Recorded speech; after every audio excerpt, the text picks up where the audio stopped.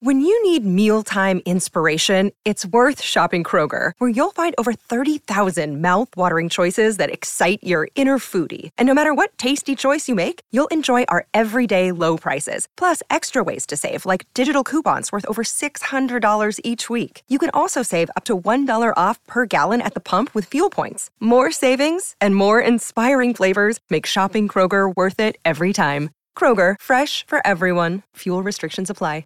Judy was boring. Hello. Then Judy discovered ChumbaCasino.com. It's my little escape. Now Judy's the life of the party. Oh, baby, mama's bringing home the bacon. Whoa, take it easy, Judy. The Chumba life is for everybody. So go to ChumbaCasino.com and play over 100 casino-style games. Join today and play for free for your chance to redeem some serious prizes. ChumbaCasino.com. No purchase necessary. Void where prohibited by law. 18 plus terms and conditions apply. See website for details. It is Ryan here, and I have a question for you. What do you do when you win? Like, are you a fist pumper, a woohooer, a hand clapper, a high fiver? I kind of like the high five, but if you want to hone in on those winning moves, check out Chumba Casino. At ChumbaCasino.com, choose from hundreds of social casino-style games for your chance to redeem serious cash prizes. There are new game releases weekly, plus free daily bonuses. So don't wait. Start having the most fun ever at ChumbaCasino.com. No purchase necessary. VGW. Void where prohibited by law. See terms and conditions. 18 plus. Hello and welcome to episode 103 of the Brighton Rock podcast. With me, Russell Guyver. I also have with me Peter Marsh and Alistair Jones and Andy Knott. Well, it's been the day that I've received delivery of a new film poster canvas print. And what could it be? None other than Brighton Rock, of course. Fantastic film, great film title. Thankfully, we weren't caned by the citizens, although we are left looking in our rear window after another defeat. But we'll be talking through some details on that game with our stateside Manchester City supporting guest who's coming in to join us in part two. In the meantime, in part one, we'll be talking about the good, the bad and the ugly of this week's footy news. And joining me, we have Peter Marsh. So welcome as always, Peter. Hey, Russ. Hello, and welcome back to Manchester-based Albion fan, Alistair Jones. How are you doing, Andy? Hi, Russ. Yeah, doing really well. Thanks very much. Excellent. And my third man, see what I did there, on the scene is Dr. Knott. Andy, how you doing? Yeah, I'm good, thanks. Brilliant. Well, welcome to the show, guys. We're speaking the night after the night where we lost 1-0 at Manchester City, and we'll be getting into the details of that in part two. But in part one, wanted to go through a few bits of general news and information. Before we do that, though, Alistair, a quick catch up with you. You came on the show with fellow Manchester-based fan Nick when you came on last time, and what have you been up to since? How's it going?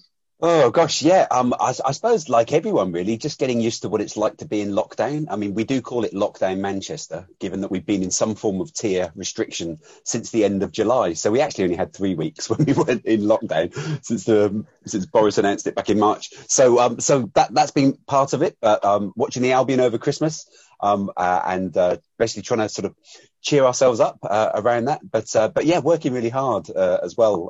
I'm very, very fortunate in that, you know, work's been coming in and I kind of work from home. So it's been a busy month on that side as well. So my brain's a little bit scrambled, having just spent a full day on Zoom all day today.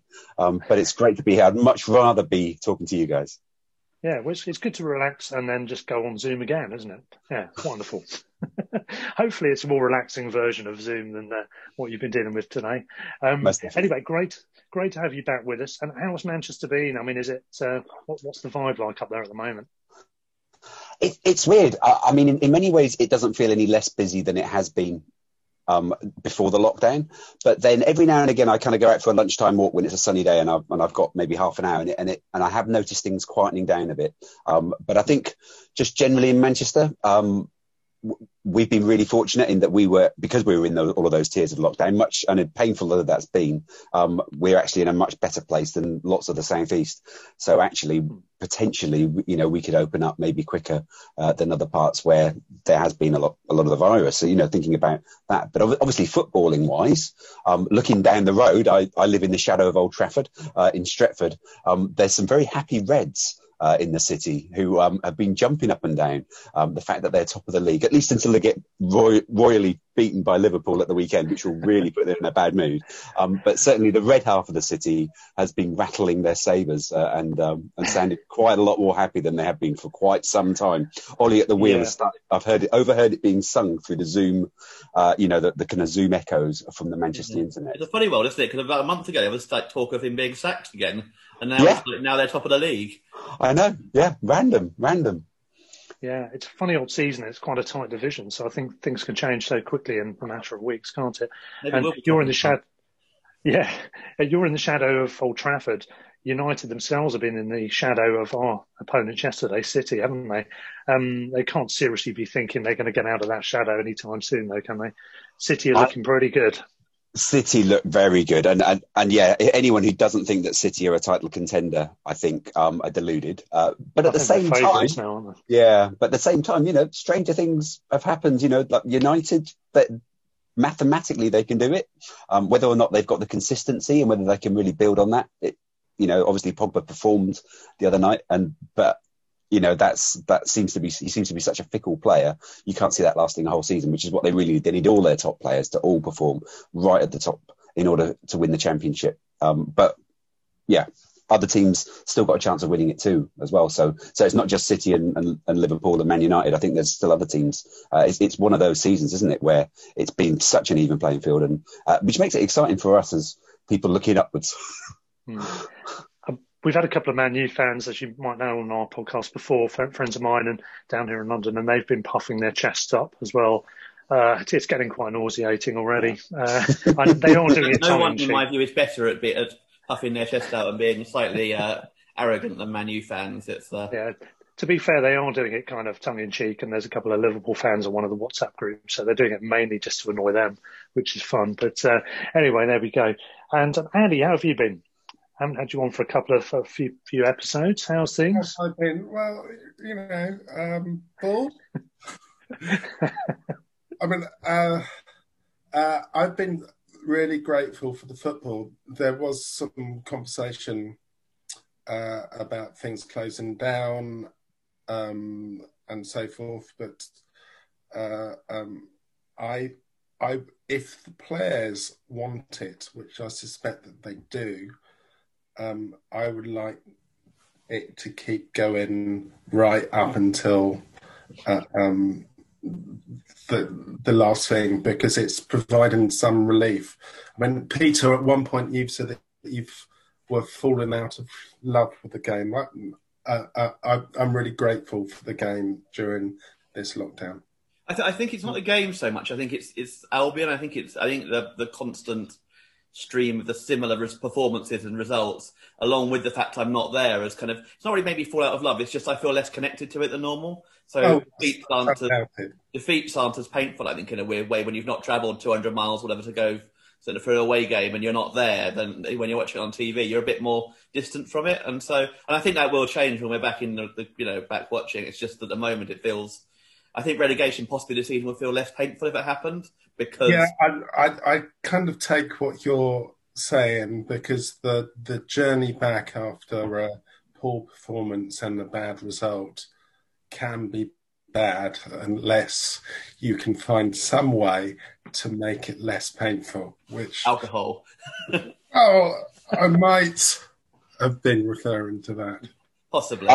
I found myself on the Piglets Pantry website last night thinking, I need something to cheer myself up. And that's one of the ways I really connect with the Albion. I've done that too. And I get a similar response from it.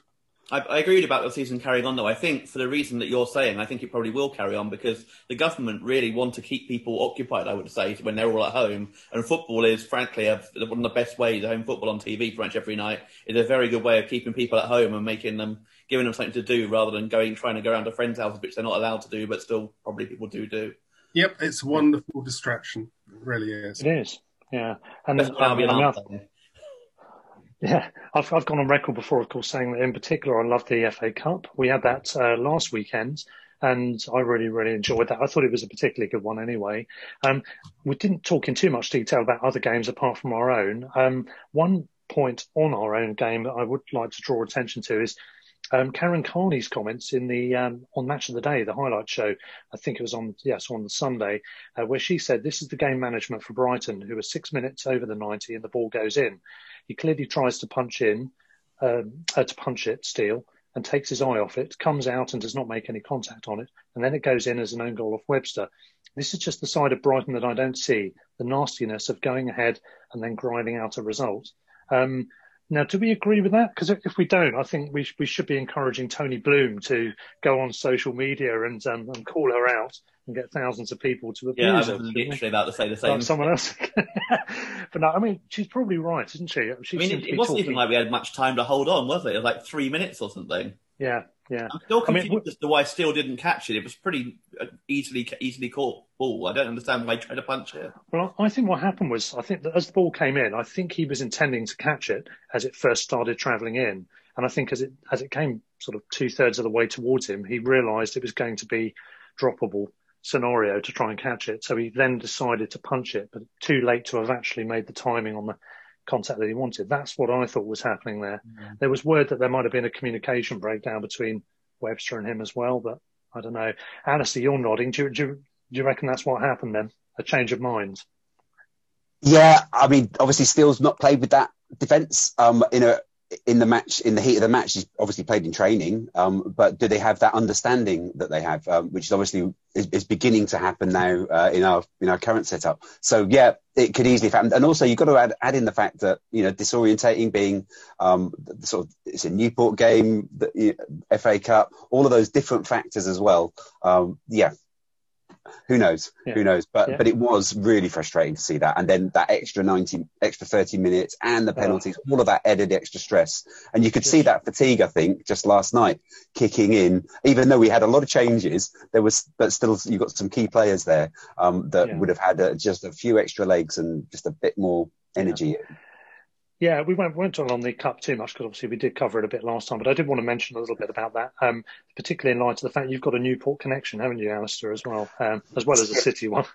Yeah, so Newport was the first team I ever went to see. My dad is originally from Newport, and although I was born in England, I went back to visit my granddad in Newport when I was about 7 years old. And I remember watching a very foggy match with Newport. I think it was Oxford United. I was only 7 at the time, but I remember Newport winning 3-1. And I remember the last goal going in at the other end in the fog. And it was a nighttime match on a Saturday with the light shine. You could hardly see it, but it was a hat-trick for this player called Tommy Tynan, who I think had a bit of a reputation around the town for being a bit up his own own esteem, shall we say, of his own backside. So I don't know if he was particularly popular amongst the locals, but at the same time, he obviously did the business for them that day. They dropped out. They no longer existed. So there's a long time ago. It's the other Newport, not the current Newport team. True. Andy. A few things about Carney. I mean, going back to what you alluded to with the Leeds, I actually thought her comment was wrong, or she could have qualified herself slightly better in terms of Leeds, because it wasn't the lockdown that caused their promotion. It may well have assisted it, but it wasn't the cause of their promotion. But obviously, the reaction that happened was disgraceful. In terms of her comment about us, I mean, my view on Steele was that was a horrendous mistake, and we can try and explain it, but I don't think you can try and justify it. Alistair's point about the extra kind of physical and mental energy that he exposed the rest of the players to, I just think was very poor. But despite that, that was one of the best penalty displays that you can come across. The point that Carney's making about us, though, was one that was made by a colleague of mine, and the way in which he formulated it, I just thought was really, really interesting, actually, and there might be something in it. And that's, we seem to have some kind of mental block. We can't go into the lead, and we can't hold on to a lead. But when we're chasing a lead, we seem to be quite creative and kind of get there. I mean, I didn't think we did in the Arsenal game, but most other games, even last night, we showed a little bit, not too much really, but then you've got to factor in the quality of the opposition. But I think the way in which he's put that is what I hadn't heard somebody express all of those factors together, and perhaps there's something in there. I think the league question is quite an interesting one, because I think Newcastle is the only league game this season where we've gone on to score the second goal having to score first. Yeah, you're right. 2 up all season, which is ridiculous in 18 games. I mean, but then on the other hand, we've only won 2, so I suppose it's not that surprising. We don't give away 2 goal leads or 3 goal leads so much, but yeah, and that was like literally about 4 minutes afterwards, wasn't it? It wasn't even like we had time to think about it for the next attack we scored from. Yeah. So. The other thing is, of course, conceding goals just before the half-time whistle is a bit of an issue, but we'll get into that more in part 2. But just a couple of other bits on the FA Cup I do want to just flag up. First of all, Marine, obviously brave efforts, but they lost in the end 5-0 to Spurs. But there was a brilliant initiative, wasn't there, with virtual tickets, match sponsorship deals, with Budweiser after the lad who works for Sainsbury's went to do the co-op, didn't he, to get some beers after the last round when they won. And his dad, who is his manager at another Sainsbury's store where they both work, chastised him for having gone to co-op, which is quite funny. But it led to Budweiser sponsoring them. But the virtual ticket thing, in the end, even on match day, it was 20,000 virtual tickets have been sold, mainly due to initiatives from Spurs fans, as well as Newport themselves in the first place. By the afternoon, it was 25,000. And after kickoff, it then went up and on to 31,000 tickets sold, just under, which is basically the exact equivalent of a full Amex, which is an amazing amount. I think they're all £10 each. It was apparently Liverpool and Everton fans who cottoned onto it later on, who then jumped on as well, or at least mainly so anyway. And brilliant. I think it's great to see those sort of initiatives and people supporting clubs.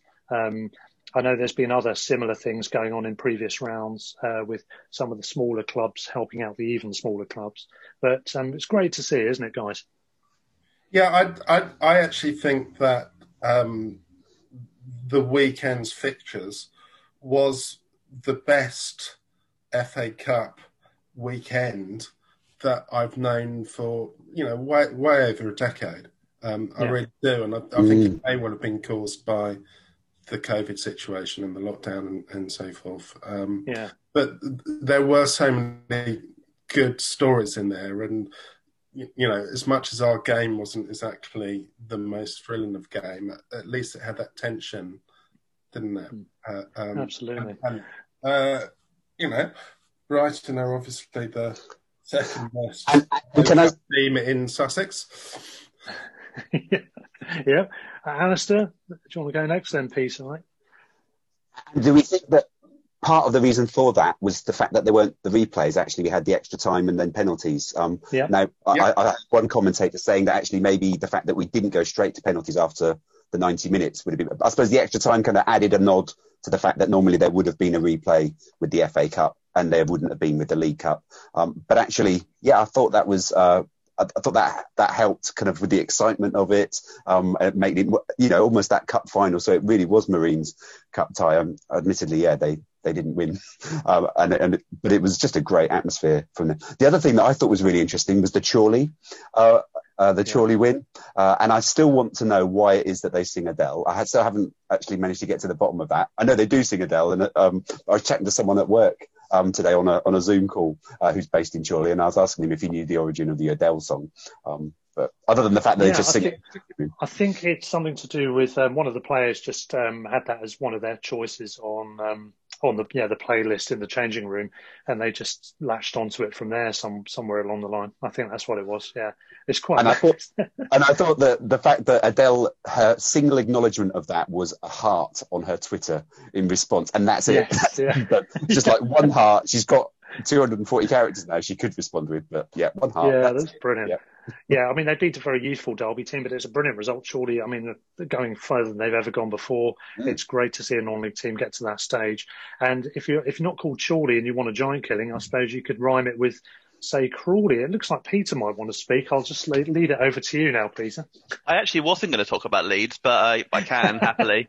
Well, the fact they got brushed aside in What very a brilliant comfortable first goal that was as well. I mean, the guy's got nothing on, literally nothing on. He's got his back to goal, and he somehow managed to beat about 4 defenders and hit it. You could argue the keeper might have done a little bit better, but yeah, it's harsh to say that for the attacker. It was a brilliant goal. I was going to make 2 points. One was I one that summed up the cup with Marine not playing for so long. I think it was Clitheroe's player manager that they signed on loan for 14 days, so they could get he could play in the cup because Clitheroe weren't playing either, which I thought was a pretty amazing story. And the other one, which I thought was a really good story, and actually was unusually from an all Premier League game, was that Aston Villa's youth team held Liverpool for like an hour, which is pretty impressive. A Liverpool team with like Salah and Mane, and they held their own for an hour. And Gareth Barry's namesake, obviously Louis, scoring the goal for them, and that was a good goal as well. Yeah, really well done. To be fair to Villa's youth team, they did all. Yeah, the look on his face was brilliant, wasn't it, when he scored as well? I mean, those are the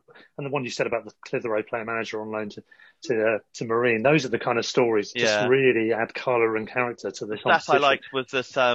Along with the stat that Mourinho had never beaten Marine before the weekend, which amused me, was the fact that I think Villa's players, I think the oldest one was 3 when James Milner made his debut, and then the youngest, about 4 or 5 of them weren't even born when he made his debut in 2002 or something. Marine against Mourinho, yeah. And also, I mean, the lad that scored for Chelsea actually lives close to, or he's from close to where I am here in Enfield, North London. He's from Winchmore Hill, which is just down the road from here. And he was on Spurs books. You probably heard the story by now. He had an accident, bad car accident. He was out of the game for a couple of years.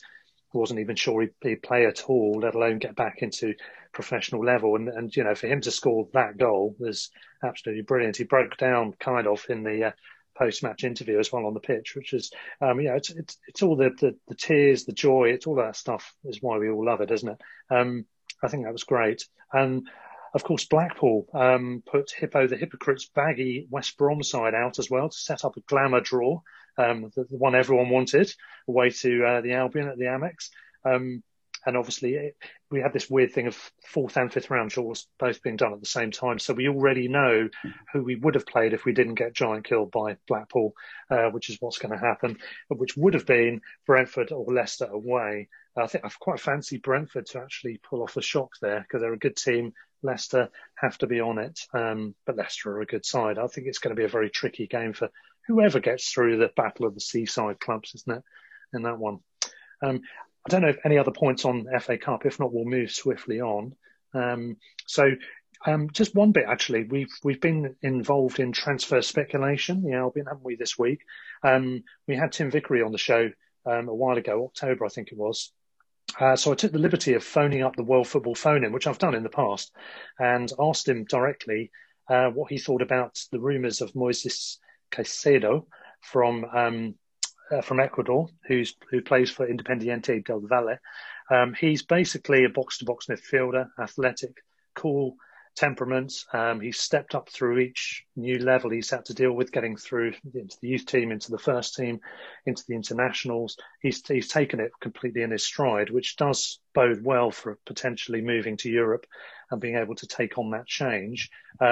He wasn't sure at the time who the club that the selling club had said they'd got a deal with. The Premier League club had firmed up a deal. He wasn't sure who that was, but he was quite perplexed that Man United hadn't stayed involved because they were the team that the previous week he'd said they were going to be going to. Obviously, something's changed there. But by all accounts, this guy sounds like a player. He said if we get him, he's going to be a really good addition. He's only 19 at the moment. It seems from various rumours, various places, that we are the club that have secured it, but it's subject to a work permit, which we're working on at the moment.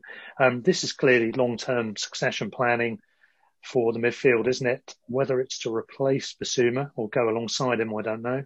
More likely the latter, isn't it? The former. But anyway, interesting there. We have an awful lot of young midfielders, don't we? If we sign him, we've got Moda as well, and we've got like Elzate, Lumbi, Sanders, Weir, and what's his name, and thingy on the Jenks were all on the bench last night as well. I mean, we're not short of young central midfielders, are we? Yeah. I mean, striker-wise, I'm not convinced. We'll get into it. This probably more in the City review element later on, but I'm not convinced that we're going to get a striker in this window.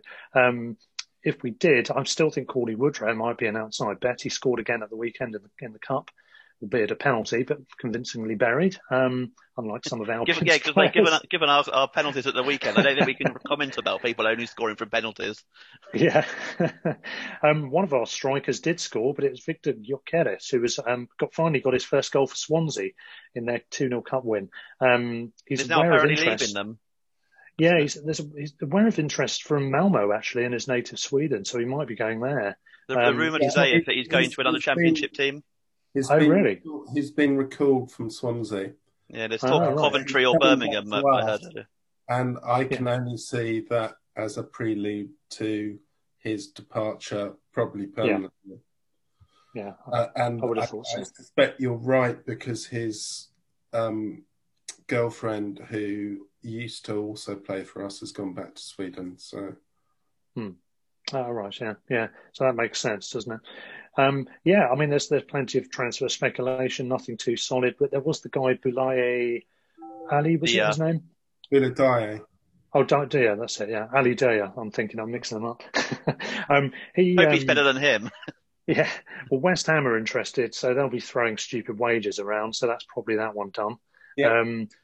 Yeah, apart from that, no other solid news at the moment, at least incoming. Other news, football general-wise, Scott Parker, of course, expressed his severe annoyance with the 24-hour notice given for the rescheduling of their game, the Spurs-Fulham match, because Villa have still got problems there. 48 hours, yeah. Yeah, apparently so. Villa's game with Fulham with Tottenham, was called off, so it allowed Tottenham to play Fulham, and he wasn't too happy, but he's probably a little more happy after they managed to get a draw, rather irritatingly, in following our game yesterday evening. I watched the game. Spurs looked off colour. Shame they weren't off colour, and shame they didn't get the dodgy decisions they did in our match against them. But there we go, sod's law. So they're only a point behind now. But yeah, I mean, 2 points behind. Yeah.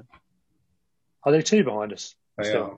Oh, good. Oh, that's all right. I misread the table. That's cheered me up slightly. But they've got 2 games in hand. Yeah, that's true. Yeah. So, yeah, makes things a little more nervous. The other result, of course, Sheffield United beating Newcastle. I mean, I think this is good news. I mentioned the red card incidents as well that before that have gone dodgily this season.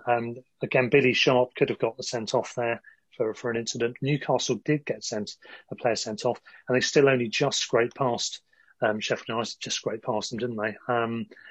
To be honest, they're so far behind. If they do catch us, we've got problems regardless. So there's I'm a lot of unrest happy. in the northeast about Bruce as well. Yeah, he's under a lot of pressure. He's very lucky they're not. Again, another one manager who's quite lucky there's no crowd there, because I can't believe that that St James's Park wouldn't be expressing its disapproval if they were there. Yeah, because despite being a Geordie, he's split opinion right from the off, hasn't he? I mean, I'm sure it's to do with his coaching credentials more than anything. But they're the opposite of us, though. They get results playing dreadful football. All their expected goal stats are terrible, aren't they? They nick 1-0 wins, whereas we obviously can't do that. I have to praise their defensive organisation. When I've seen them play, they really are well organised. And I take I suppose, a perverse pleasure from the Houghton days, for instance, and remembering our defensive organisation. And to me, they've got that now. But, you're right that the fans really aren't happy with them at all. Yeah, I think they're in trouble. We did say, that apart from the fact they've got a habit of nabbing results, Callum Wilson's been the difference for them. He scored, I haven't looked at the stats, but he scored a number of key goals, hasn't he? Match-deciding goals to one extent. He's got the best conversion rate of all forwards this season. Yeah. But they're very like what we were under Houghton, with Murray, obviously, similarly, because his conversion rate was excellent as well. I mean, the point that I think you're alluding to, Russell, is that they might get dragged back in. I just don't see it myself. I think the survival points total is going to be dramatically low this season. And I think they're on 19 already, aren't they? Yeah, they're 5 ahead of us. Yeah. Yeah, I mean, I really think very low 30s this year will be enough for survival. And then, of course, that 5 points, if we beat them at home, it's only 2, and it's very, the gap there. I mean, given how we played against them away, they'll be even more defensive probably. Depends how much they deteriorate, isn't it? I mean, if Wilson gets injured, for example, and they continue generally in the same form, I think they get dragged in. It depends how well Fulham can do as well.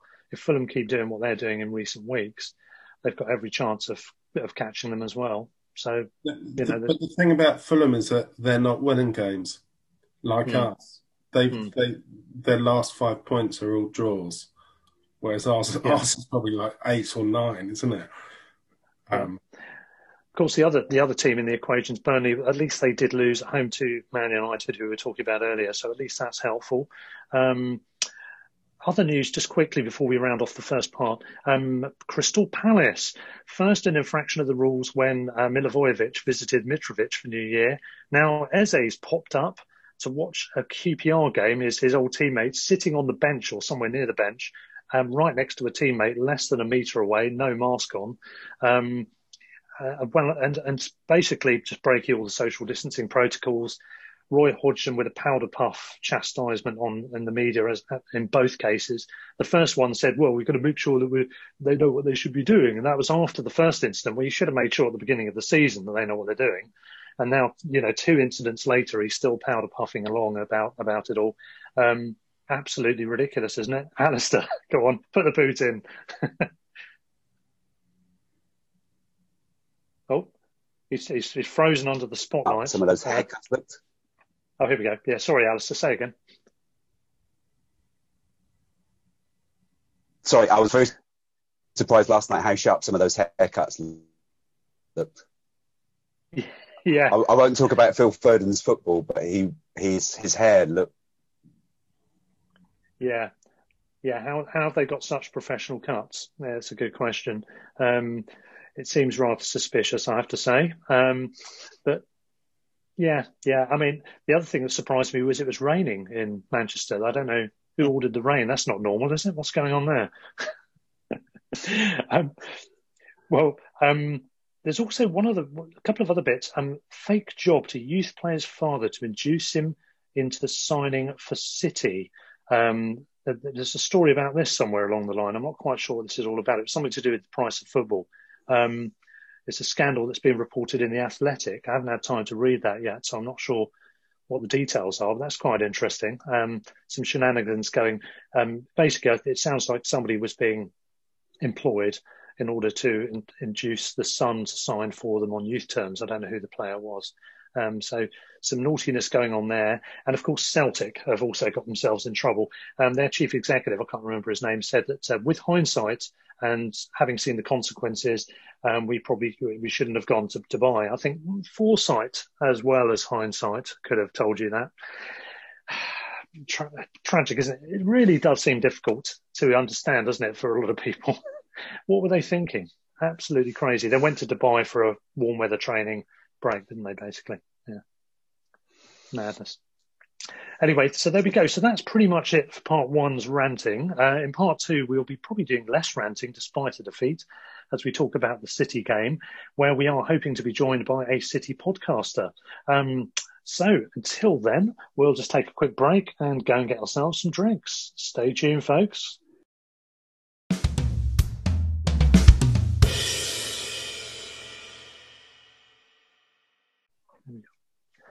Okay, so welcome back to part two of this episode, where we are now going to talk about the City match. We are hoping to be joined shortly by Kevin, a podcaster on matters Manchester City. Hopefully he will be joining us in due course. But in the meantime, we'll get cracking on the review of the game.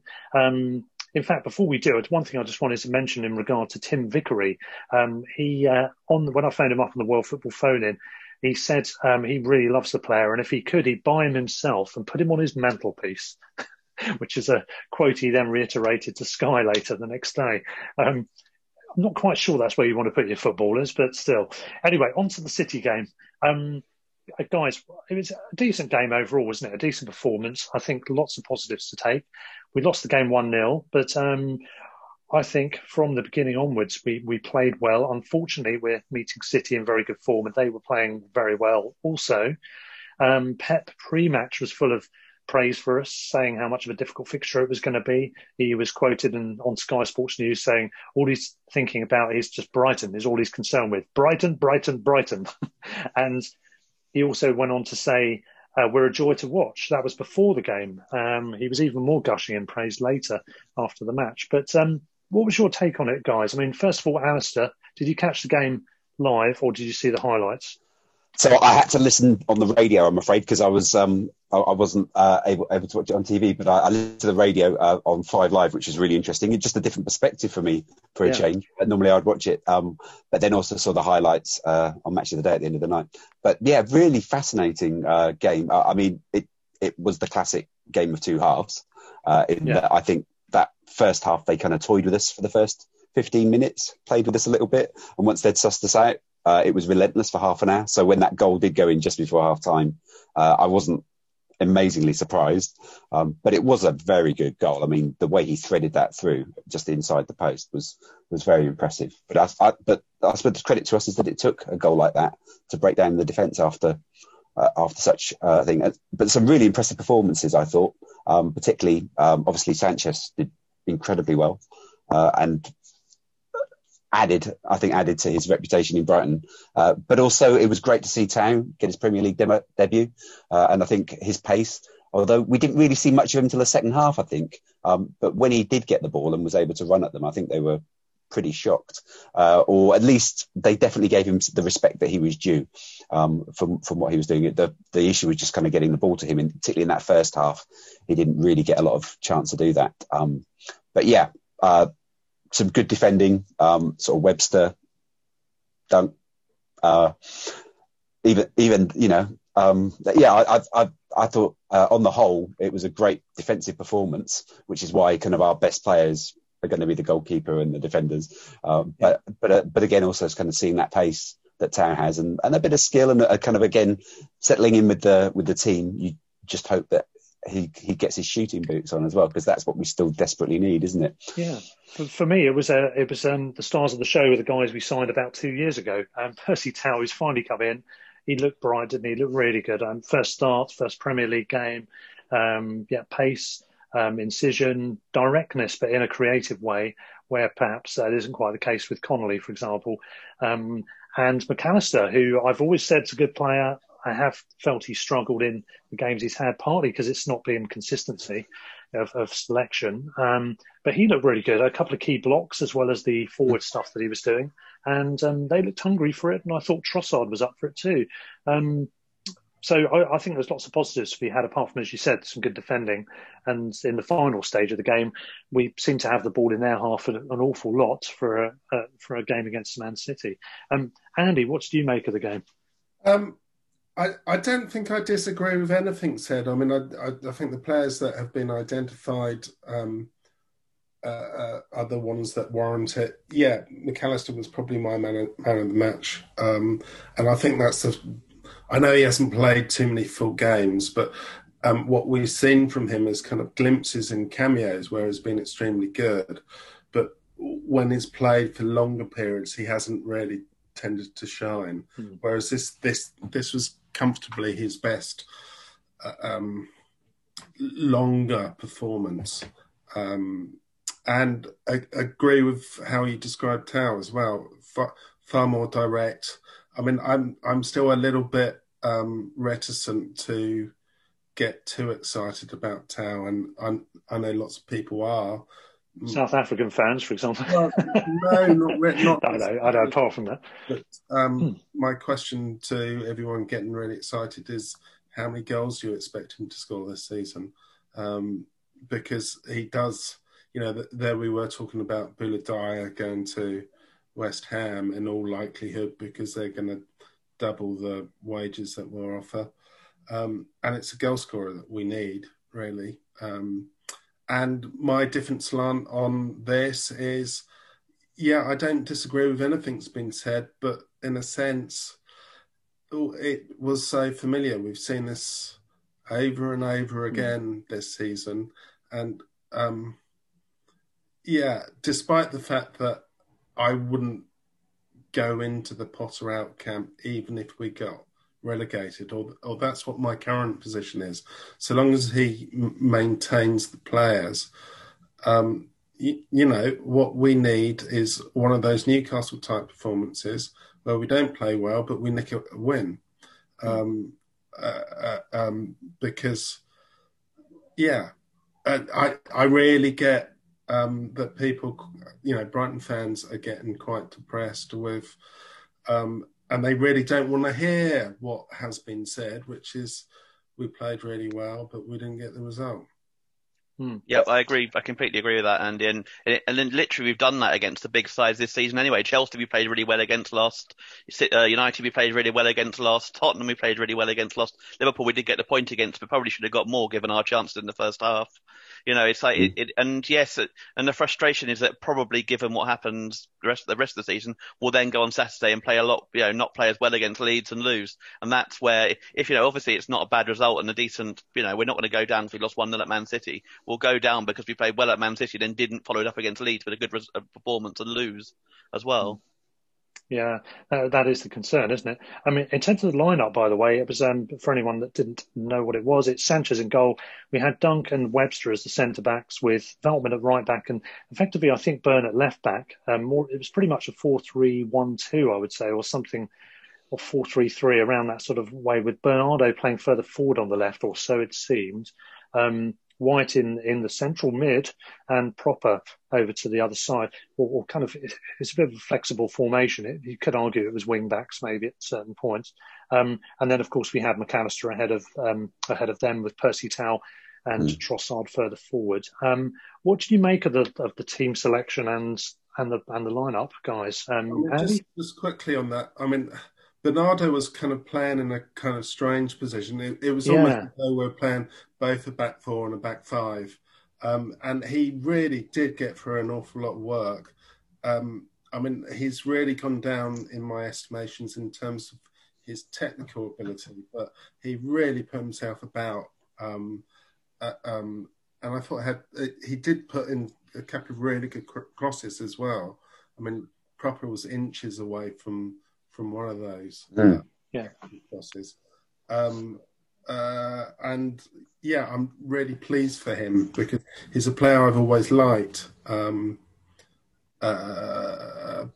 obviously it hasn't come through in the last year or year and a half since Potter's been here, really. Yeah, it's funny because I really thought Bernardo would be one like Bissouma, who would, a young player who obviously had ability, would really thrive under Potter. But whereas Bissouma's gone one way and really become a key part of this team, Bernardo seems to have dropped out. They're both players on the face of it should do well under Potter, both quite quick, both quite mobile, decent. I know they're different positions, but it's like they've had opposite effect with him. But the difference between those two is technical ability, isn't it? I think. Yeah, perhaps. He does like playing him in the City games, doesn't he, Bernardo, actually? But you look at the team and you think, well, McAllister's kind of been in and out. You've had Bernardo's been out and out. Trossard's been inconsistent. And it's those sort of players that have been given their go in this match. And it's been interesting to see that they kind of gave a good account of themselves. We seem to have got an injury crisis almost out of nowhere. There's lots of talk of a few players with the odd little, niggly injury, that sort of thing. And suddenly we've got like 3 central midfielders who are all kind of, never been on the bench before in the league, all suddenly on the bench. And I don't quite know where that's come from. But obviously, you look at the players we had out last night, I know Bissouma hopefully is back at the weekend, but like Lamptey and Welbeck and Connolly and at least Lallana, all of those would have been involved probably last night. Mopé and Marshall, who were on the bench, were 2 of our better players as well. So considering overall what the team was, they did pretty well generally. I do wonder if Potter had more than an eye on the Leeds game, and let's see who's available for that game on that front. Well, let's also, at this point, get the views from the other side, because we've now been joined by Kevin Nelson, who is from the Main Road Ramble. Welcome to the show, Kevin, making your debut. How are you doing? Well, apparently I can't figure out time zones since I was supposed to, I thought I was going to be on this one in an hour, and I had to rush on late, so I apologize for that. That's fine. No problem at all. Any keen ears would hear that you have a stateside accent. You are an American citizen. That's correct. States. Yeah. Yeah. But a City fan. So tell us, first of all, before we get back into the talking about the game, how did you come to be a City fan? When did it all start for you? And also about the podcast as well. Yeah. So honestly, kind of just random. Back in 2010, I got into the Premier League when I was in college and never really had a team. You know, my family doesn't have any rooting interest in the Premier League. So I was kind of just watching for about a year, about 2009, 2010. Kind of, you know, like the team, like the colors. It was pretty much as simple as that.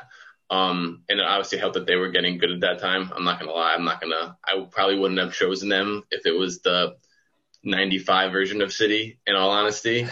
And I got lucky because I got lucky. And essentially, as soon as I started to kind of commit to rooting for them, they got good. And I think the 93-20 play, when Aguero scored against QPR, kind of really solidified my like rabid fandom, where I just felt so many emotions that I hadn't felt as a sports fan before. And then it kind of snowballed into, I started writing for SB Nation a few years ago, and then we started this podcast, Made Run Ramble, about a year ago now. And now we have 5 co-producers that are on that, and we do kind of probably same things that you guys do, just match reviews, transfer talk, general banter type of stuff. So, yeah, excellent, good. And you caught my attention because I noticed Albion Analytics, which is a guy I think called Liam, isn't it, Brighton fan, popped on your show pre-match before the game between our sides the other day, and that caught my attention. So I thought I'd check you out, and it's it seemed pretty good. It's a decent podcast for anyone who wants to get the other view. Recommend it. Actually, it's pretty good. Really good game. So in terms of the game, bearing in mind you're in the States, you're from where exactly you are, you're 6 hours behind, is it? I don't know if you should be asking me that question anymore, but I think it's 5. 5 hours. Yeah. I think it's 5 now. Did you get to see the game? Because obviously that would have been during work time, wouldn't it, I guess? Yeah, I have the benefit of working from home these days, and I can pretty much make my hours. I mean, it's 8 hours throughout the day at some point. So whenever City's playing during the week, I just kind of take a little bit of a big break, and then I add it on at the end of the day. So I was able to watch it, luckily, and then I was kind of consumed by all of the post-game talk afterwards. So it wasn't the most productive work day, I'm going to be honest with you guys. Those are the best. Yeah. So you, so far we just talked about pretty much about the Albion side of things at the moment in terms of some of our players and how we performed. As always, some interesting team selections from our point of view. You never know what's going to happen with the Graham Potter team, as you probably noticed if you follow the other games as well. But what was your take on us as well, but also on your guys? Because I thought Standard was good in the game. Yeah, no, I thought it was a well-played match, and I rate Graham Potter quite highly as a coach, and I think he was in a tough spot with this lineup because when I talked to Liam on our podcast a few days ago, he had mentioned that, you know, he probably is going to have Leeds this weekend in mind when he's choosing the City lineup because he obviously has to balance where he can get his points from. And when I saw the lineup, I didn't know what to make of it because there was 5 guys on there who are primarily center backs. And at first I was like, is he just going to run out of back 5 with 5 center backs? And then it kind of dawned on me that Ben White will probably be the guy who's going to push forward in the midfield, which I thought he was impressive there. And I think he's been good throughout the season for Brighton. But I think Potter's game plan actually was strong because one of the challenges in playing City is that their attacking group have a lot of fluidity where you really can't know where a certain player is going to be. They're kind of floating throughout the field. So it's hard to maintain your assignments defensively. And I think he was smart in the sense, especially Bernardo, and I mean Brighton's Bernardo, by the way, not City's Bernardo. He kind of had Potter almost matched City's attacking fluidity with his own defensive fluidity, where like Bernardo was kind of shifting between a midfield and a left wing back role quite consistently. And it seemed like his cue to do that was whether Mahrez was tucking inside or if he was staying wide. And I thought that actually really simplified it for Brighton side, where it made it easier in terms of maintaining that marking. So I was actually impressed with the way Potter played it. I know he was it was tough for him because he was playing for a stalemate essentially. And as soon as the first goal goes in, you kind of know the way it's going to end up. I thought that there would be more goals in City's favor, to be honest, but it's tough, and I think it's almost not his fault. City are just playing really well right now, so it was just a bad time to get him on the schedule. Yeah, I mean, I don't know about the other guys, but I always enjoy the games against City. It sounds a crazy thing to say because we get absolutely nothing from you guys at all. You're the only team, actually, we haven't taken anything from now. Well, last year was bad, right? Was it 4-0 last year? Yeah. And 5-0 in the home game. But yeah, the 4-0 away, ironically, we did play quite well in that game, which is how daunting we found it. But they are, I think, they're probably the purest best team in Europe, if that makes sense, in terms of the fluidity and the easiness on the eye and just the whole kind of total football, as they would have called it in the past. I think City are the closest to that. Bayern Munich probably quite close behind. Liverpool are an equally good team, but a different type of team to City. It's not quite so much for the purists. And, they're a joy to watch and to come up against them playing as well as they were and to only lose 1-0, even though that doesn't do us any good in our current situation. Obviously, it's still kind of quite satisfying to have come away with just the 1 goal difference, obviously partly due to a missed penalty right near the end. Right. But we were pretty gutted not to get to half time, aren't we, guys, with 0-0, having got so close to it, which is an annoying trait of ours in games generally this season. I don't know if anyone's got any comments to add in here at this point about the goal itself.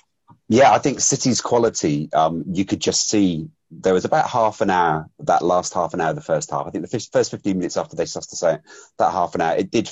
I mean, we talk about the football cliches. It feels like the Alamo, where everything's thrown at you.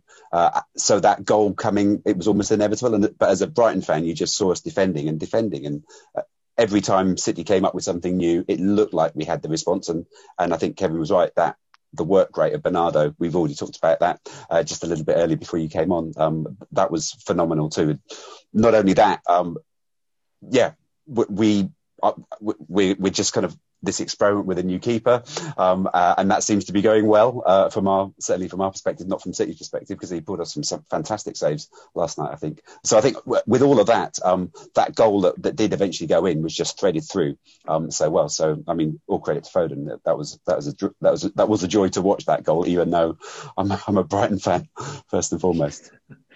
Yeah, he took it well. We took it early and you couldn't guess where he was going to put it. And I think he just brushed it. He concentrated on the accuracy, brushed it right into the corner. And people may criticise Sanchez for that, possibly, I don't know. But I think he, if anything, was fractionally out of position, but it wasn't really. I think it was just when it's that good a shot, it's just...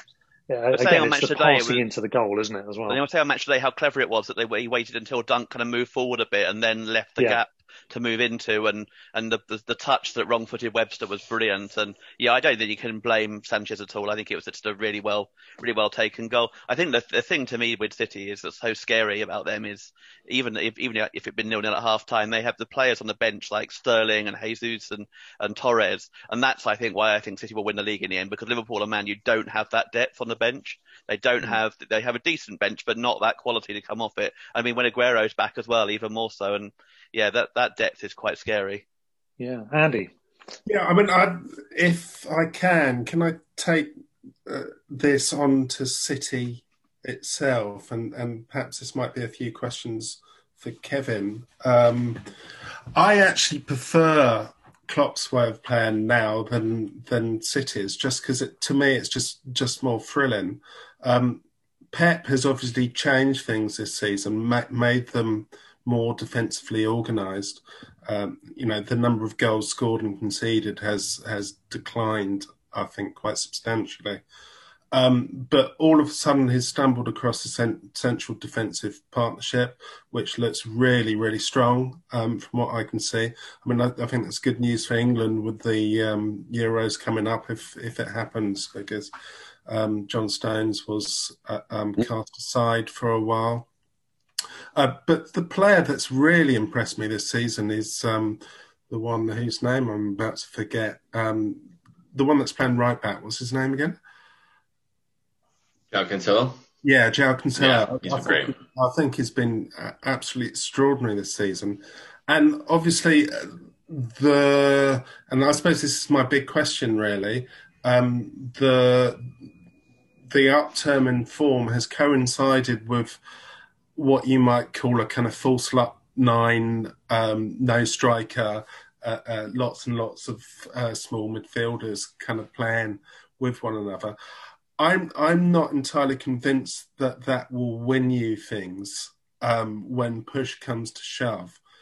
Maybe as an option, but if it's the only way that you're playing, and I rate Aguero so highly as one of the best forwards, goal-scoring forwards. You know, if I was to back anyone with a chance, it would be Aguero or Kane in the Premier League. And I just wonder whether you think you can do it if he doesn't play that much, because the other bit there is I don't really think that Gabriel Jesus has come through that his earlier promise kind of showed. But that was really interesting, actually, because when Jesus came on, at that point, City seemed to lose their balance, and that's when we had the majority of our chances in the second half, I think. Yeah, he did that, and he quickly adjusted, didn't he? Yeah. After about 10 minutes, he adjusted tactics, which is the quality of the coach there. He saw the problems. I think that the issue with Gabriel Jesus, and we've discussed this like numerous times in the podcast, is that he has a lot of quality as a player, but his first instinct as a striker is to drop in, which is good and is useful, but he is much more like Firmino than people think he is. And it works for Liverpool because when he drops in, you have two wingers who are looking to score consistently. The problem in the City team with Jesus is that he's often paired with wingers who also want to drop in and play on the ball, because everybody is trying to just get on the ball for a lot of the time. And these lineups that Pep is playing with no striker or a false 9 have been, he's actually used this, I think he used a similar lineup against Newcastle. And it was similarly successful, but as a long-term thing, I would love to have Aguero out there. It's just a question of like how much can they rely on him. I think a lot of fans want them to make a move in January for a striker, because it does seem like the league is obviously in reach up to third place now. But Pep has really had to shift around the puzzle pieces to make it work this season, because it's been very unconventional, even for his standards, and he loves to get weird with all of his lineups and everything. But even yesterday, like when the lineup came out, you know, he was essentially playing 7 midfielders and then 2 center backs, and it was a very Pep lineup. And my concern when I saw it was obviously the talent's there on the field, like no disputing that, but you need those guys who are going to run in behind and, you know, stretch that back line a little bit. And there wasn't an obvious candidate to do that. I think Phil Foden did a good job throughout the game of, you know, obviously he scores the goal, but I think his off-ball work actually was almost more important throughout, because he was the one who was off that left wing, just kind of teasing the back line whenever they just needed to get pushed back a little bit. And I think a lot of the progress up the field was due to that. But I think the difference between Liverpool and City, and the reason why a lot of City fans can be pessimistic about this season, especially after last, is that City have become fairly easy to game plan against. Less so with these lineups because they're a little bit funkier, but in their normal way they play, it's a pretty easy blueprint. Essentially, just you pack 10 guys in your own third, you look to counter, and City they don't have that same chaotic energy that Liverpool do. I think Liverpool do a great job of like unsettling teams in just a world-class way that you really can't quantify. It's just, they just have this thing about them that, you know, each match they're tied 1-1 in the 85th minute, and everybody thinks that they're going to force an error that is going to seem like a really dumb move by the opponent, but it seems to happen every time. And it's like they defy those odds time and time again. And I think City are almost like too methodical for their own good sometimes, where like they should lean a little bit more into that chaos. So if I was betting on it, I would still say City win the league this year, just because, less so because of where they're currently at, because I do think this current team is not nearly as good as the teams from 17-18 and 18-19. I just think they have less issues than Liverpool and Tottenham and United and the list of contenders out there. I think City are still looking for that replacement for David Silva. I think he was a great miss from City, but also Kevin De Bruyne just again was class last night. We've not mentioned his name yet, and he was just driving that phenomenally. That was great. Yeah. I mean, just to add to that, De Bruyne has to be mentioned as just a dreamy player. He really is. Must be delightful supporting a team with that. It really is. I'll be honest with you, it's great. I love it. I really like that phrase that you used to describe Liverpool, which was chaotic energy. But it isn't just chaotic energy, and that was just you alluded to something else earlier, is that Firmino drops deep and kind of plays around, does his thing. And I'll have a look at Jesus as a result of what you've said about him on that. It's interesting. But him drop is that's where the centre-backs are, effectively. Whereas the two wingers go in between the fullbacks, don't they, in that space? So there's something really, really clever about it, and they can move the ball really, really quickly, but they can also play through teams as well.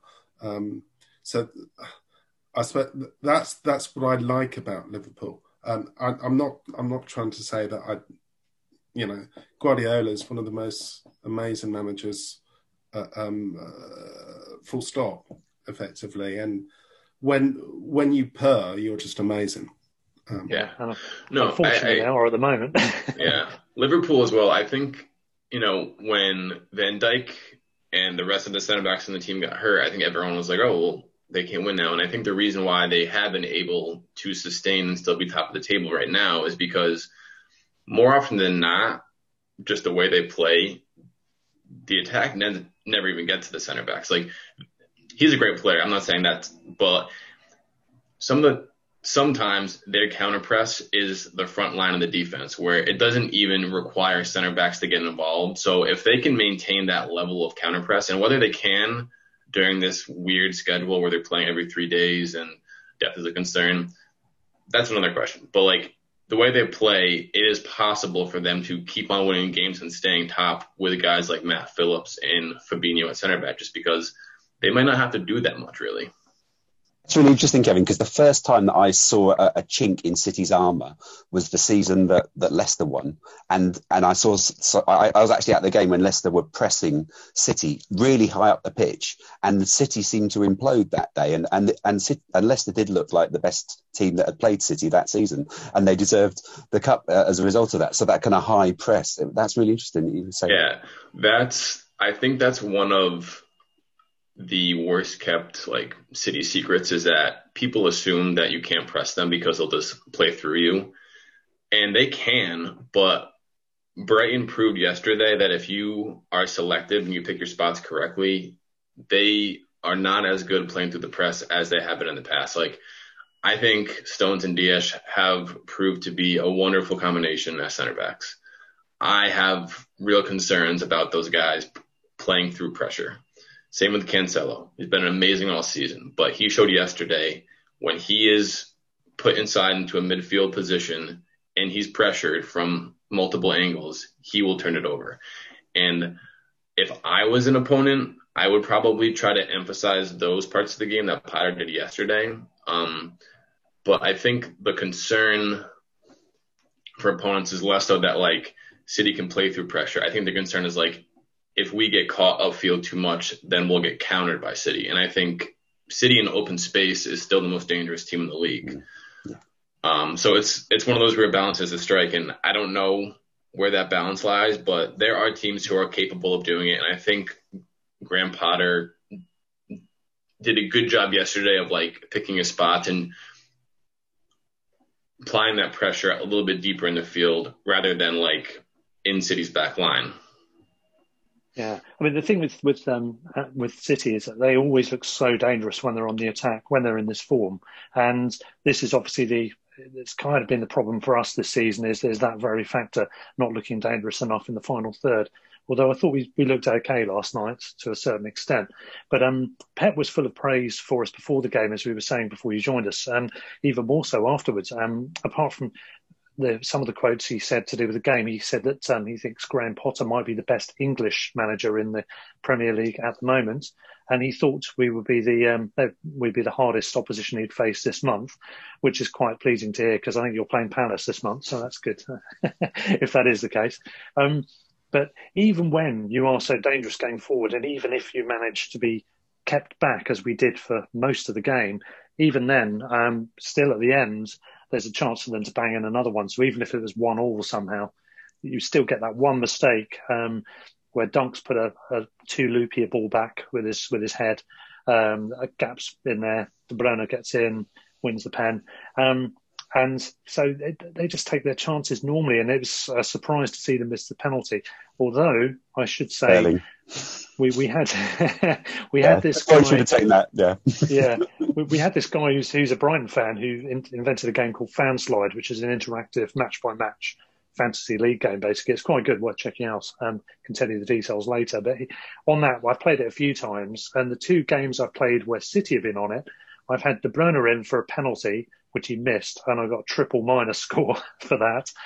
And guess who I had in towards the end of the game for this one? Sterling. So maybe that could be a tactic I can use going forward to get Brighton some results. But no, I think 2-0 probably would have maybe just about flattered City. I think 1-0 is probably about the right result, from my opinion. If we'd have got a draw, I don't think that would have looked out of place either, though. What do you think? Andy's wobbling his head on that one. He's not so sure. But yeah, I mean, ultimately, City were just on top form, and it was always unlikely to get anything from the game, and so it proved. What's your view of us going forward, though, Kevin? Do you feel we're going to be okay? Do you think we've got what it takes? Bearing in mind we've got to improve the striking side of things. Yeah, and I think you will. When we did our Brighton podcast this week, I was doing some research on you guys, and I have honestly zero concerns. Not at risk of jinxing you, of course, but I think you have a really good team, and the underlying metrics suggest that you are way better than where you are on the table right now. So, I mean, obviously you're in 17th. It's we're in match day 18 or something now. So it's has to be on your mind. I get that as fans, but as someone who's a neutral, I would be betting on Brighton to finish somewhere between 14th and 10th still, just because I think the performances have been there, but it just hasn't been the results. And it just seems like if they can figure out their finishing or whatever final third problems they're having, everything else is kind of in place. And I think they'll be able to, because as far as the roster on paper goes, it seems like the attacking core is very talented. I'm a big fan of Neil Maupay, partially because he seems to, go at everybody that's available to him. So I think they'll be fine. I think it's just a matter of, maintaining status quo, which I know is hard for a lot of teams to do when they're in these positions, because there is such a downside of getting relegated. But I'm a believer in Graham Potter. And I think start of the season, I said about Bray, and I was like, they have a lot of center back depth and they have a really good manager. And at the end of the day, that probably is enough to keep you up, especially when you have teams like Fulham and West Brom. Well, less so Fulham now, probably. West Brom is terrible. Obviously, they're almost guaranteed to go down. So that's one. Sheffield just seems like, the gods have their, are smiting Sheffield. That seems like week in and week out. So I would still rate you guys a lot higher in the table than you are right now. Oh, it's good to hear. So everyone can relax, okay? Yeah, it's fine, guys. We would love to have the same confidence as you, Kevin, but it's fair to say, as Brighton team, as Brighton fans, we don't. I guess one of the mitigating factors against that could be if psychologically we start to get worn down by the lack of points versus performance. But it doesn't seem that way at the moment. We're still playing confidently.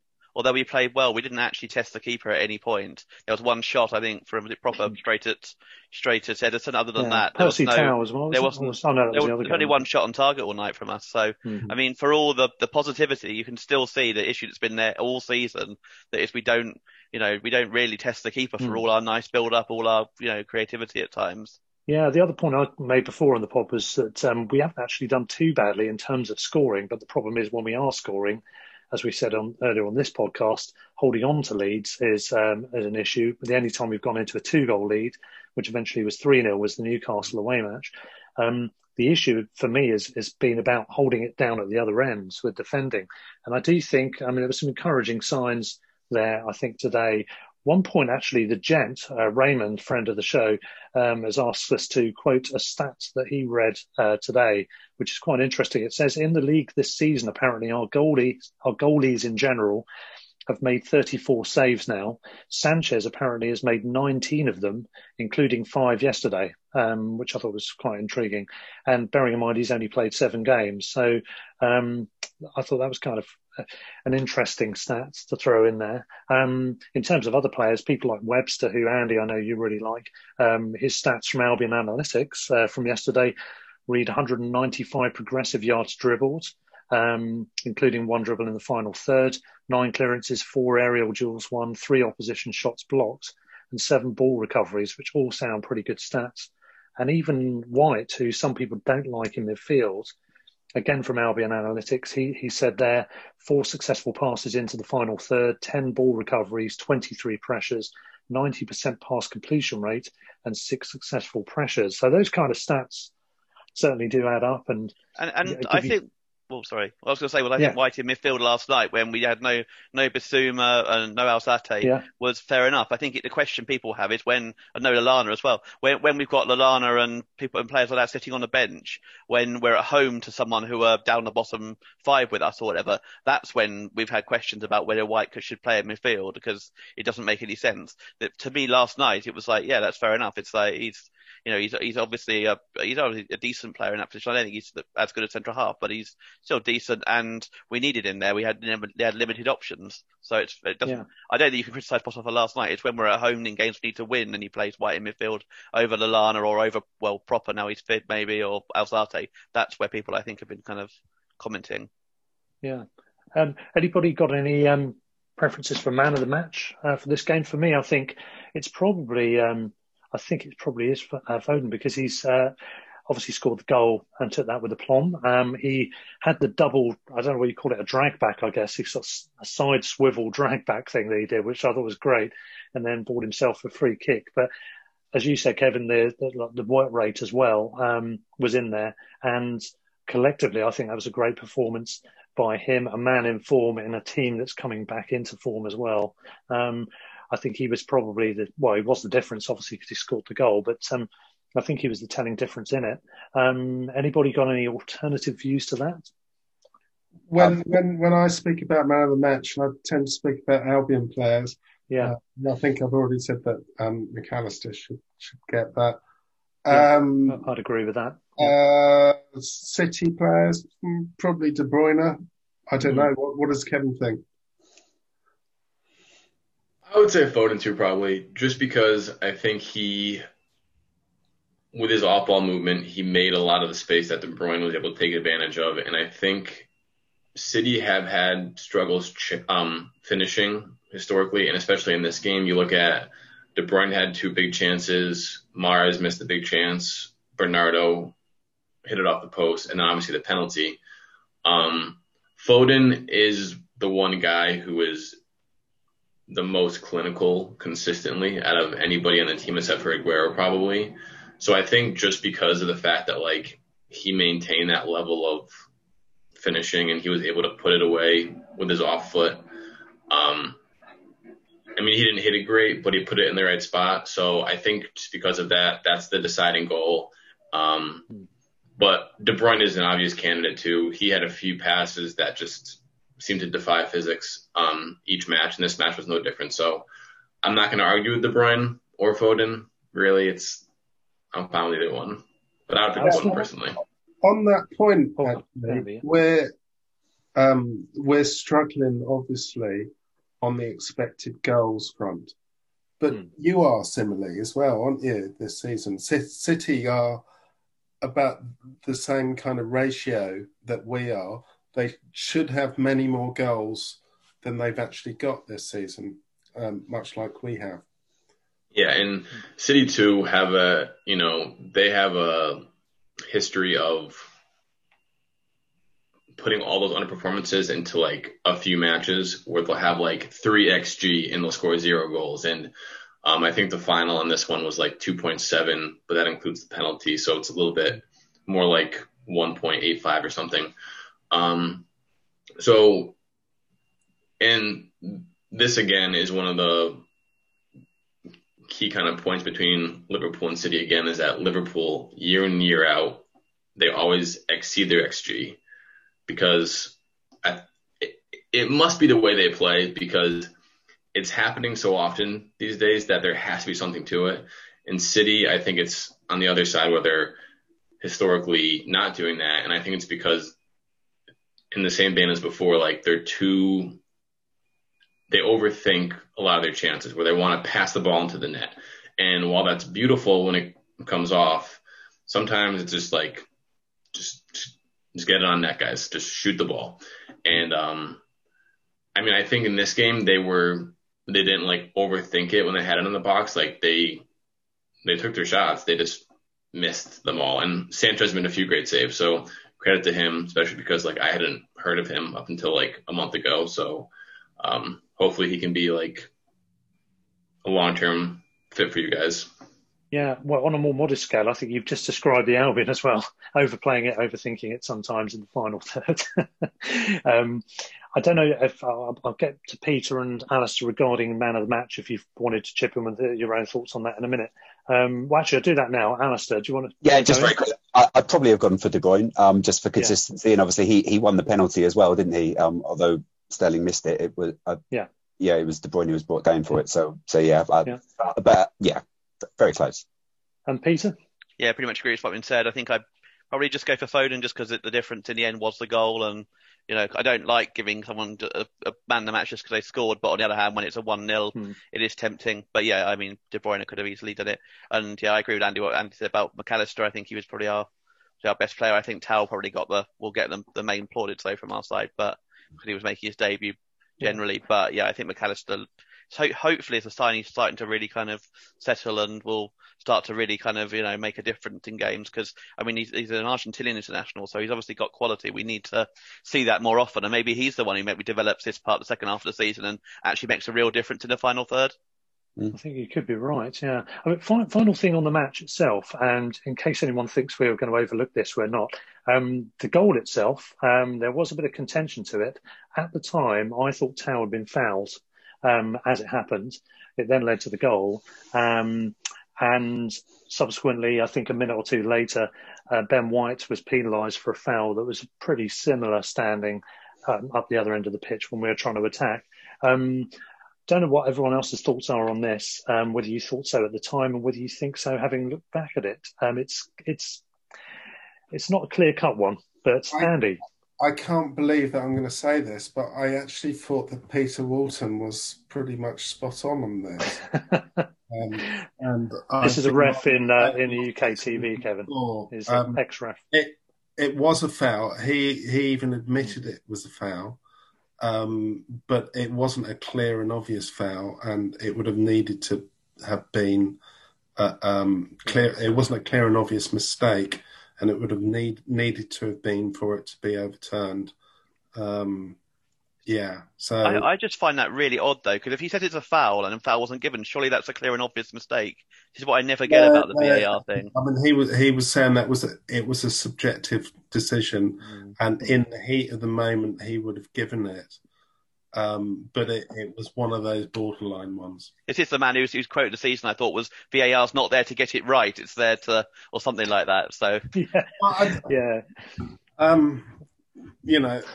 we can spend a lot of time talking about VAR. I've shifted my position on VAR because on so many levels it's not working, and it's become the story. And I want football to be the story. Yeah, and I think that if you're always going to have to slightly kind of temper your celebrations, I suppose, with VAR, but that was on the basis it was actually going to make the difference and improve things, and I don't think it has improved things.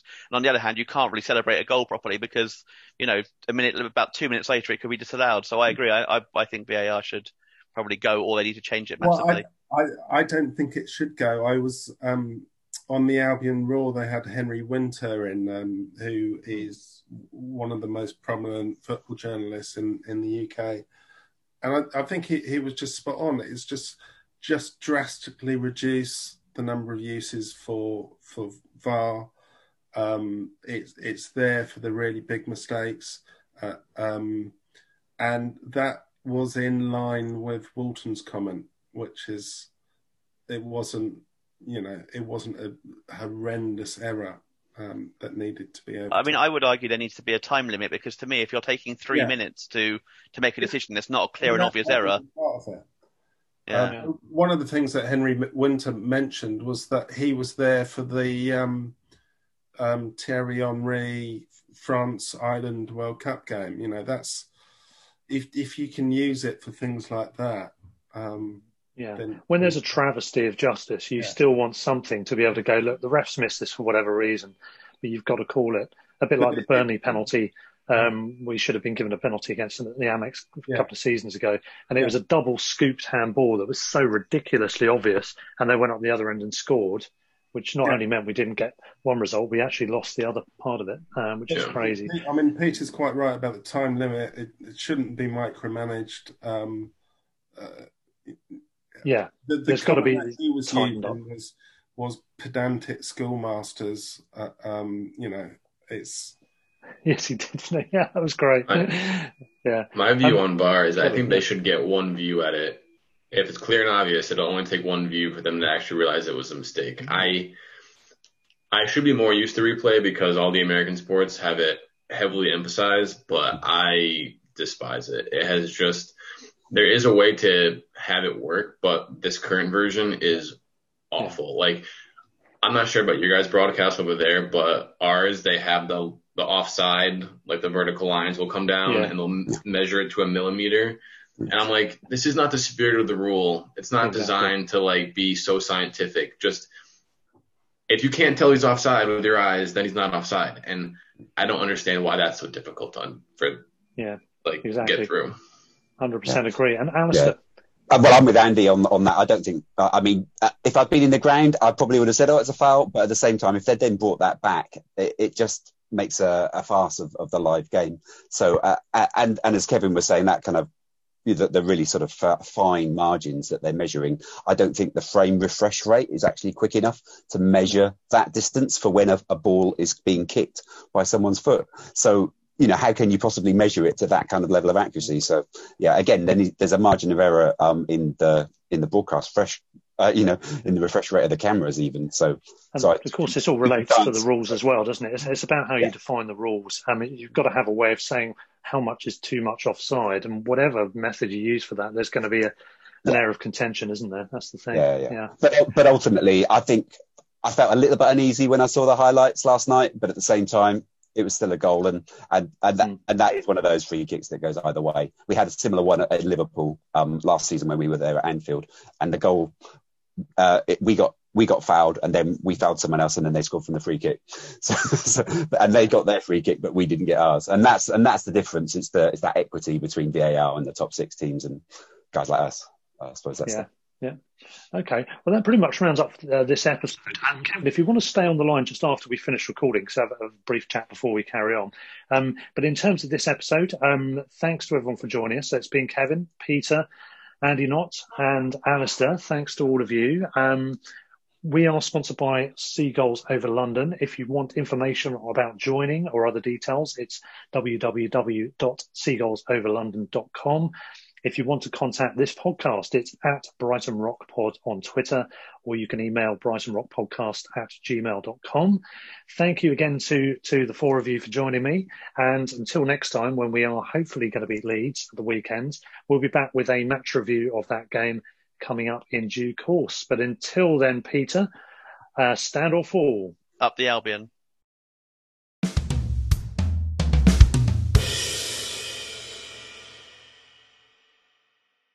Sports Social Podcast Network.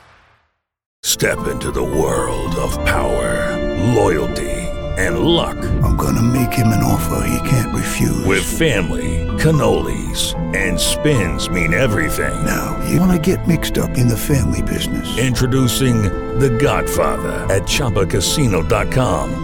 Test your luck in the shadowy world of The Godfather slot. Someday, I will call upon you to do a service for me. Play The Godfather, now at ChumbaCasino.com. Welcome to the family. No purchase necessary. VGW Group. Void where prohibited by law. 18+. Terms and conditions apply.